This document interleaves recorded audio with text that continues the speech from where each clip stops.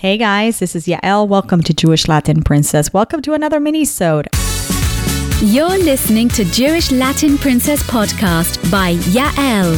Every week, get your dose of inspiration from the world's most uniquely talented Jewish women. And from Yael herself, seeking profound and practical ways to live a joyful, richer Jewish life. Welcome to Jewish Latin Princess Podcast. And now, Jewish lifestyle expert and bilingual blogger at JewishLatinPrincess.com, your host, Yael. I want to give you a boost of inspiration, of confidence, of trust, of momentum. I want to be with you every weekday, and I'd love to hear what you think of these mini-sodes. This whole week, when you listen to these, can you do me a huge favor? Leave a review on your iTunes app, take a screenshot and post it on your Instagram stories and tag me, or send that screenshot to Yael at JewishLatinPrincess.com. Every single one of you who submits a review and sends it via Instagram stories or email will be getting a Starbucks gift card and a link for us to get together for 20 minutes and chat. Yeah, we can even have our coffee together. I hope you enjoyed this mini-sode.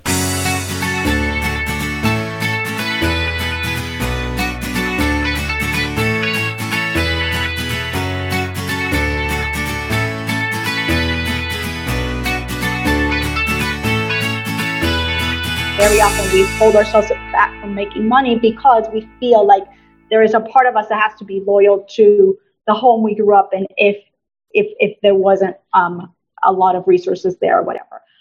There's also these thoughts in our head like, oh, I should be so much further along in savings, investments, in earnings, or kind of like Alisa also like a little bit alluded to it, and it's very common. Alisa, I'm with you. I shared all that like before, like, I don't know if you were here for when I shared my backstory, but like, how can I get it together? Like, yeah, I own a house, and yeah, I'm trying to be responsible. My father was so responsible, but like, this is not moving forward in my life, right? There's also thoughts, by the way, about others, like people with money, they're not very nice, right? Even though we probably know a lot of people with money who are very nice, and we know a lot of people without money who are very nice, and we know people with money who are not very nice, and we know people without money who are not very nice. So they don't have one thing to do with the other, but we sometimes have this thought in our belief system that people with money are not nice.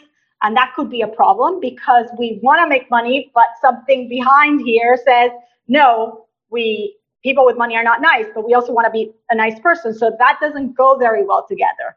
That's like, they can't work. Like, I want to be nice, but I believe that people with money are not nice. So then I'm not going to have money, right? So I self-sabotage myself. We have beliefs like I'm flaky around money, all sorts of things, right? Wanting more than just enough is selfish. I should be happy with what I have. Why can't I be financially independent? There's some of us who's perhaps even in adulthood, we rely on other people for money. And then there's also a lot of shame attached to that. Like, why can't I kind of cut the umbilical cord?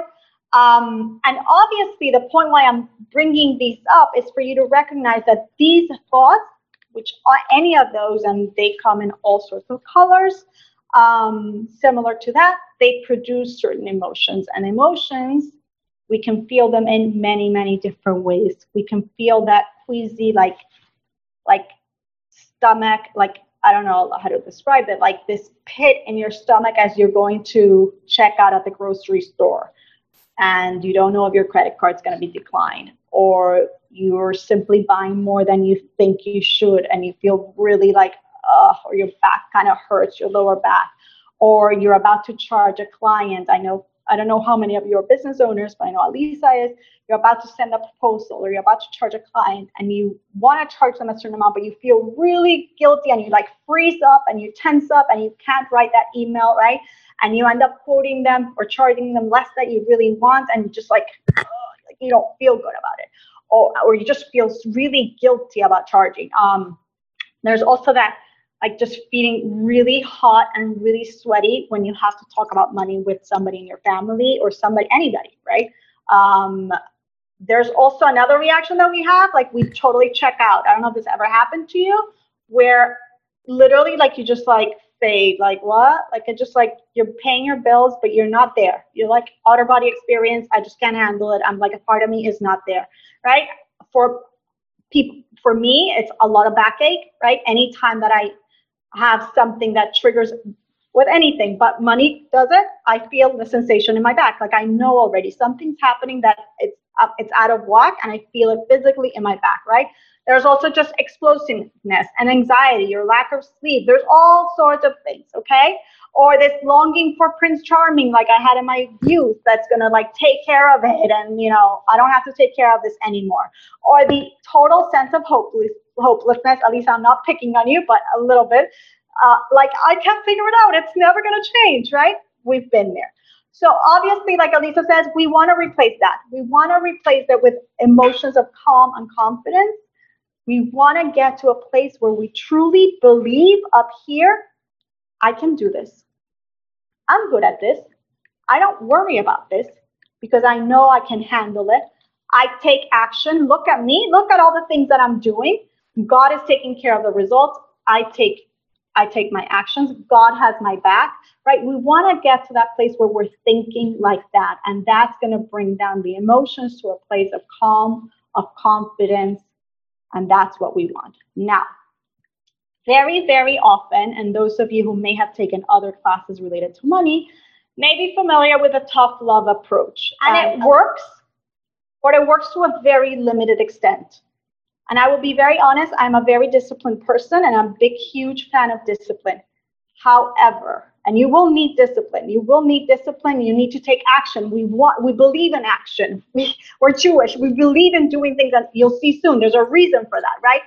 But you can't change your emotions around money just by bullying yourself into doing the thing. Just by saying, well, you have to get your act together with your budget, Yehudit, or you have to start saving already. That's not how it works, because there's emotions here. So we have to understand that it's a lot more complex. We're not bullying ourselves into this, okay?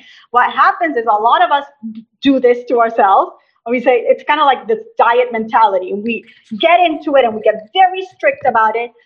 And a few months later or a few years later, we find ourselves in the same place as before. And we're wondering, what happened? Like, how come the debt spiraled out of control again? Or how come I am making more money, but I have nothing to show for it? Or how come I can't keep it together? And you notice it's the same spiral of shame, right? And the shame, again, it's those layers of shame and the negative emotions. We go back to the same spiral, okay? And the reason is we never got to the root of the problem, okay? Let me just give you an example of a conversation that I was having a few weeks ago with a friend of mine, going now to the idea of the thoughts, because I really want to shift on like the thoughts and how they're playing into this whole thing, okay?